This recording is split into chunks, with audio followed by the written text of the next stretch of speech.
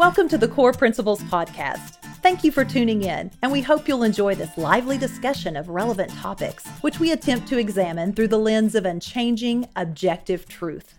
Here's the host of the Core Principles Podcast, Clay Howerton. Thank you, Suzanne. I'm pleased to welcome to Core Principles our first repeat guest, a gentleman we spoke with last year, the historian for the Billy Graham Library, Wayne Atchison. How are you doing today, Wayne? Doing great, Clay. Good to be with you. Well, thank you so much. Wayne, you have a new book out called The Asbury Revival, and today we're going to discuss this really wonderful and inspirational book. Would you first tell us about your visits to Asbury and particularly your connections to that college? Yes, it's a real joy. I remember in August of 2018, my wife Barbara and I went to the Creation Museum and the Ark, the Noah's Ark, and we had never been before. And I've taught revival history and been a serious student of revival history since 2009. So on the way back from those two visits, we went to near Paris, Kentucky, to see where the Great Cane Ridge revival took place. The greatest camp meeting revival in the history of the country took place in 1801, 1802. We found Cane Ridge, and I was thrilled to see this amazing historical place of revival. And then, of course, my next stop was Asbury College. And of course, today it's Asbury University. But in my study of revival history, I came across the great revivals that they've had at Asbury. School started in 1890, and they've had about 15 student-led revivals. But 1970, to me, was the greatest student-led campus revival in the history of America. And I couldn't wait to get to the campus. Asbury wasn't foreign to us because my wife's grandfather, Everett Freeman, was a 1915 graduate of Asbury. He became a wonderful Methodist minister out in Kansas. So we already knew about Asbury, but it was our first visit. Been twice since then. Yeah, we'll talk about one of those times, particularly in 2020. But, you know, revival doesn't just happen. Obviously, the Spirit leads it, but people do the work, and part of the work is praying into it. And I wonder if you would tell us about Janine Brabon, how she followed the Spirit's prompting to prepare the way for this 1970 revival at Asbury. Yes, Clay, in 1968, a young lady named Janine Brabon was a freshman at Asbury, and her parents were missionaries in South America. So she grew up in a missionary home, and, you know, she went to high school where a lot of missionary parents and other Christian leaders, kids go to high school down in Florida. She actually went to high school with one of Billy Graham's daughters, Ruth, the third daughter, and they were friends and still are today. Janine got to Asbury where all the family had attended. And so she just always had a heart for Jesus and a heart for revival. And so when she got to the campus, she went and got a list of all the students and all the faculty members and put them on cards. And she began to pray for revival on the campus because they really did need revival. It was a time when riots were taking place on campuses. Presidents were being locked up in their office of colleges, and there was a lot of rebellion. And it had touched this school a little bit, you know, in other kind of ways. And there was just a need for a spiritual renewal there. She would wait in line at lunch. She'd get these cards out. She'd be praying over students. Every time she had a few moments, she was praying for those students. And then eventually, after 2 years, she got other students praying. And you know, Clay, they just expected the Lord to come. They expected Jesus to come. You know, they didn't pray for revival. They prayed that Jesus would come. When they would finish praying, they would say, do you think he's going to come today? Do you think he's going to come tomorrow? And so one day in chapel on February 3rd, 1970, Jesus came. Now, this chapel service was scheduled for 1 hour, but something happened, Wayne. Step us through sort of what happened. You know, they would have chapel 3 days a week, and this was a Tuesday, February 3rd, 1970. It was snowing outside. The president, Dr. Dennis Kinlow, had gone to Alaska early that morning on business trip for the college, and the academic dean was in charge of the chapel. And so Janine's chapel mate, you know, they're all assigned seats by class, said, well, there's nothing going to happen here today. See, they prayed before chapel that God would bless and use that service and maybe come. And so, he's not going to come today. The academic dean's in charge. Well, he got up and he gave his testimony for 10 minutes and he opened it up to students like they had done it other times. And when he did, the student who was known as perhaps one of the most rebellious on campus, and he was very popular and certainly He was just far away from God. He was the first one that stood up and he says, I'm a hypocrite. But last night in the dorm, God came into my life and I'm a different person. And I love Jesus with all my heart. Well, I'm telling you, one by one, students began to stand up and began to give testimony themselves. And so many of them that so they could all hear, there were 1,100 students, they would have them to line up and come to the podium. And that was the beginning of 185 hours consecutively, 7 days and 7 nights. It never stopped. And it was no preaching. It was giving testimony. There was singing. There was praying. Let me tell you what it was. It was confession of sin. It was repentance of sin. It was young people getting saved who thought they were saved. It was people getting saved for the first time. There was a tremendous wave of love that just came over that place, over that campus. There was great restitution, reconciliation. Many students made deeper commitments to Christ, and so many of them even gave a deep commitment, surrender to the mission field, foreign missionaries. And so that's what happened. And I love what Dr. Robert Coleman, who's one of the great men of revival in the last 60 years, he said, it was as if the campus had been suddenly invaded by another power. Classes were forgotten. Academic work came to a standstill. In a way awesome to behold, God had taken over the campus. And that was the way it was. See, classes were dismissed. When that 1 hour ended, the bell rang and nobody moved. And even at lunchtime, nobody cared, because during this whole 7 days, Janine told me that she might have eaten 7 meals and maybe slept 20 hours. She didn't want to miss a thing. She was right there in chapel. Time, sleep, and food didn't matter. It was just like God, Jesus had come. And when you're in the presence of Jesus, you don't want to be anywhere else. And so that's the way it started. And it just never ended for 7 days until they started class again. Well, that's very thrilling. I'm sure that the people there were affected for their whole lives. It's fortuitous that the academic dean was the one leading the service, because he was able to say classes are suspended until further notice. But that's right. You mentioned that the college president, Dr. Kinlaw, was about as far away as you could be and still be in the United States. How did that work out? We didn't have the kind of instant telecommunications in 1970. How did he get drawn into what was going on? He left that morning early from the Louisville airport, and he went up to Alaska, and he got a call at 5 o'clock that day.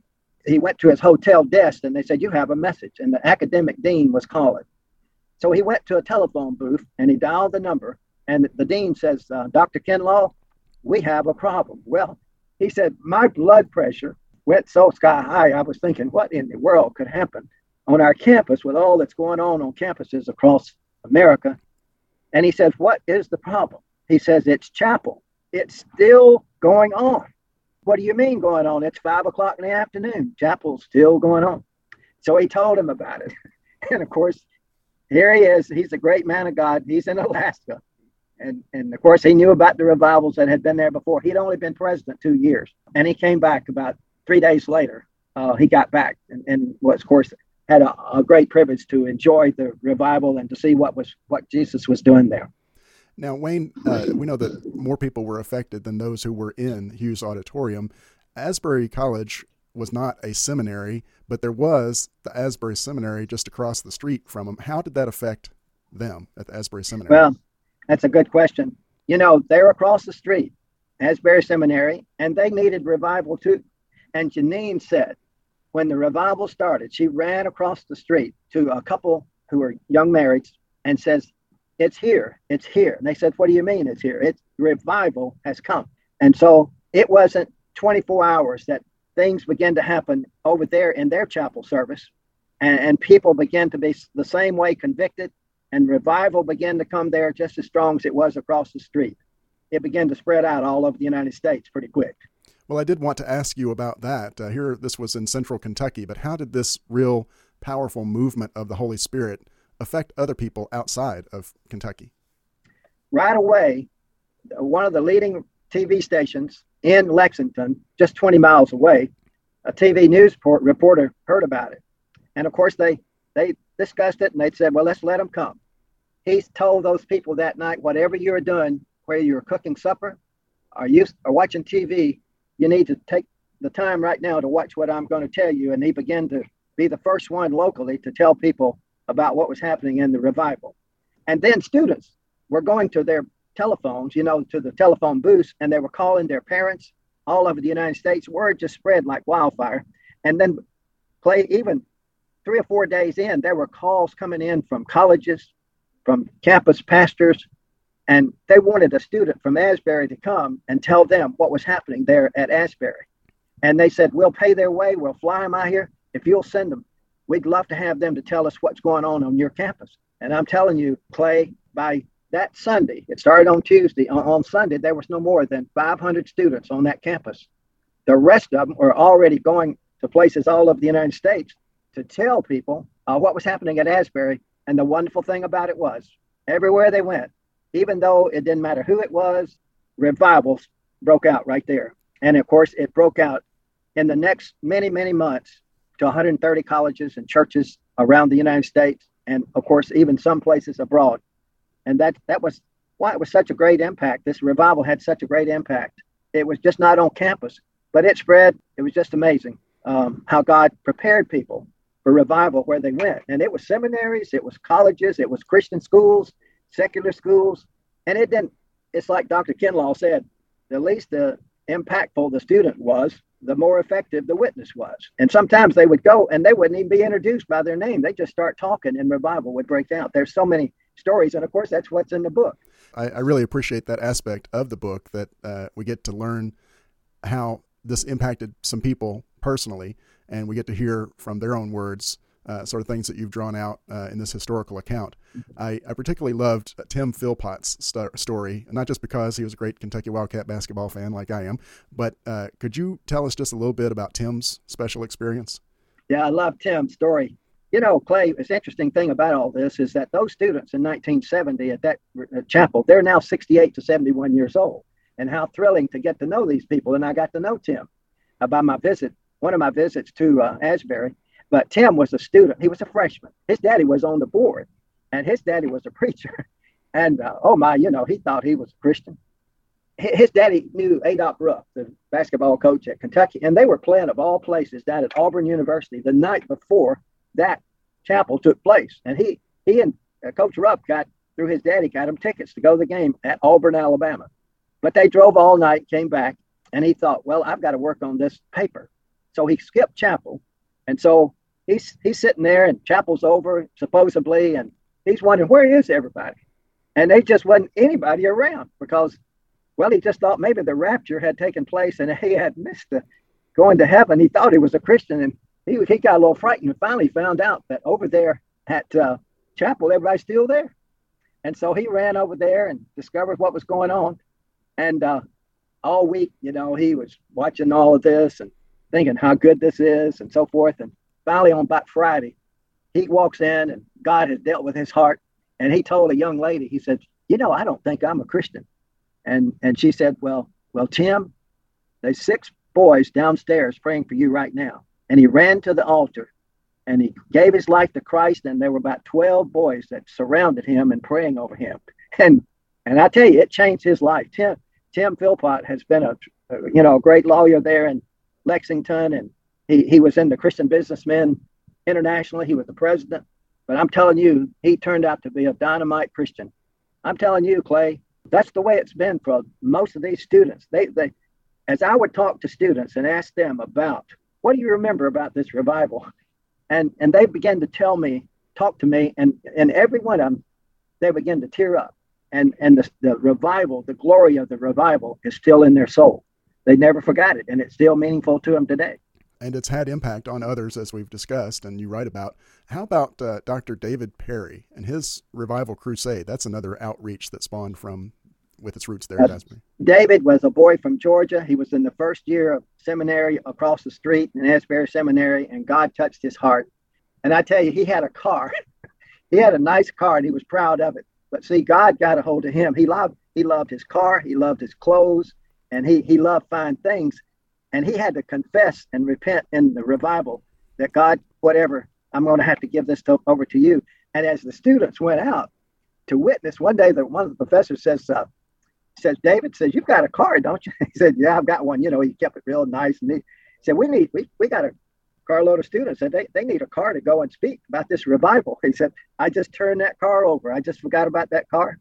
And God just took it and away from me and used it for students to go and tell about the revival. But what happened with David was he got a Winnebago and he married a student, a godly girl named Autumn. And for about 9 months, all they did was go and tell people about the Asbury revival. And Asbury revival broke out everywhere they went. And I wrote about 3 chapters on David. And, he's a wonderful pastor today in Georgia. And I'm telling you, Clay, it's one of the best stories because he's passed this book out to about 50 pastors in his area. And I'm telling you, they've had revival spirit. One pastor said he and his wife read the book together. They cried. And that pastor said, this book has changed my life.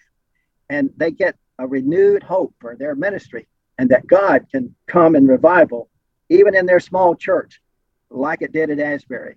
And that's what David is doing today. He's passing that book out in Georgia. And we have been in close touch. And it's been one of the great stories of the book. And there's been so many unbelievable responses to the book as people are just they read, they cry, they'll read half of the book and then they'll order 10. I've had a man to order 150 copies after he read the book.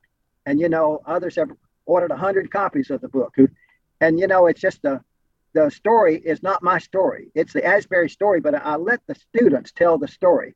And what was so great is that 2 students and a faculty member had the presence of mind to journal what was going on hour after hour during these 185 hours. And I used a great deal of that to let them tell what happened there. And that's what's so thrilling. I wrote and wept, and I still read pages and weep. And I have had people to tell me they cried all the way through it. Well, here's another one because it really touched me, and I cried. Amen. And I had to stop reading and start again, and it took me a while. It's a quick read, but I didn't read it quickly because I was so emotionally invested.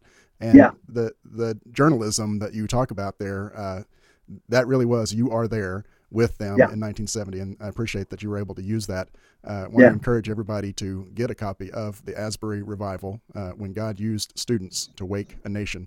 And I would also add that a great companion book to this about revival generally is by your colleague, Dr. Tom Phillips, Jesus Now Awakening. And, I spoke with Dr. Phillips about revival. He believes that the flames are igniting again. Do you share that view, Wayne? Oh, absolutely.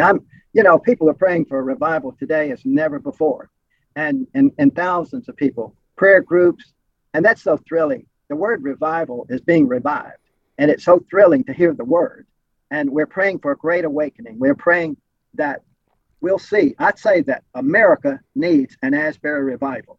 And definitely people are praying and people are expecting. We have to expect it just like those students did, that Jesus would come. And when he comes in great glory, things are going to start happening. And I do believe it's going to happen someday. I don't know how or when, but I'm going to be a part of it. I just thank God that he put it on my heart to write this book. I also want to make sure, that the people know that they can go to Amazon.com to get the book. And we priced it very low so students would buy the book, and it's $11.95 book. It's 141 pages. It's not a long book. People don't read books very much. I think this would catch their attention. Everybody, Clay, who's praying for revival need to get this book and give it also to the most spirit-filled young person they know and see God, because it only takes one person.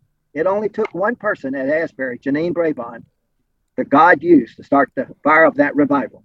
Asbury is a very special place. I love the 3 times I've been there. It's been really a high blessing for me. Now, one of those visits was the 50th anniversary of the 3rd of February, 1970. And that's where you got to meet a lot of these folks who were there. You write about how they said, well, you really need to talk to Janine. And that's good that you're able to get right there to the one who lit. Well, the Spirit lights the match, but she was ready to fan that flame, and that's the first person I met was her. Yeah, and I didn't know but 2 people out of 1,000 people. And that's so encouraging to the rest of us lay people, that just faithfulness and the way that she would just keep praying into that and keep praying into that. That's a lot of patience for a young person, particularly for 2 years to just keep. That's really amazing. Well, you make the point as you wrap up your book that the flame of revival has never extinguished. Can you explain exactly what you mean by that? You know, our country's had some great revivals. And, I read one time where every church is a result of a revival in some way or another. And God uses revival. See, I was raised on tent revival meetings by my daddy in Alabama, small town Alabama. I was raised on street preaching. I believe that we're going to see more of these tent revivals. They're already happening around the country. And God is going to use young people. He's going to use children. He's going to use an old-time preacher man. All are going to be used, millennials, to bring about revival. And I tell you what, we have to desire revival. We have to pray hard for it. And we got to be where we can't live without it. And we know that is the answer. Clay, I don't believe we've had an old-fashioned heaven-sent Holy Ghost revival that will sweep our nation from coast to coast like it happened in 1857, that started in a church in New York City with Jeremiah Lamphere. And 6 people prayed at noon for revival. And in 6 months, 10,000 people in New York were praying for revival at noontime. And it spread all across America, noon prayer meetings. And the whole revival, there was 30 million people in America, and 1 million came to Christ. And if that were to happen today, we'd see about 11, 12 million people come to Christ. And it happened then, and it can happen again. Billy Graham prayed that prayer that I just repeated in 1949 and 2012. And really, we haven't seen it since 1857, quite like that, what happened then. But I tell you what, I do believe we're going to see it one day. God's power he's going to come forth and show his power and his might. And I don't think it's going to be too much longer, because I think he's had enough of watching people in sin and shame and wickedness and all the evil that we have in our country today. But we've got a remnant of praying people that are praying. I think we have enough that's going to pray it in, and God's going to answer the prayers. And we just have to keep praying and be earnest about it, and join in with other people and get with groups and be consistent and never give up, because we're going to see things we've never ever seen before. We're going to see signs, wonders, and miracles that we've never seen before. And we're going to see people come to Christ. We're going to see it starts in the church. It starts with Christian people. Revival does. It starts with personal revival. And that's why I think the book is so important, Clay, because it shows what revival looks like when it does come. That's what this book does, and that's what I intended for it to do. And it's true core revival as people read that. And I encourage them to get a copy of it.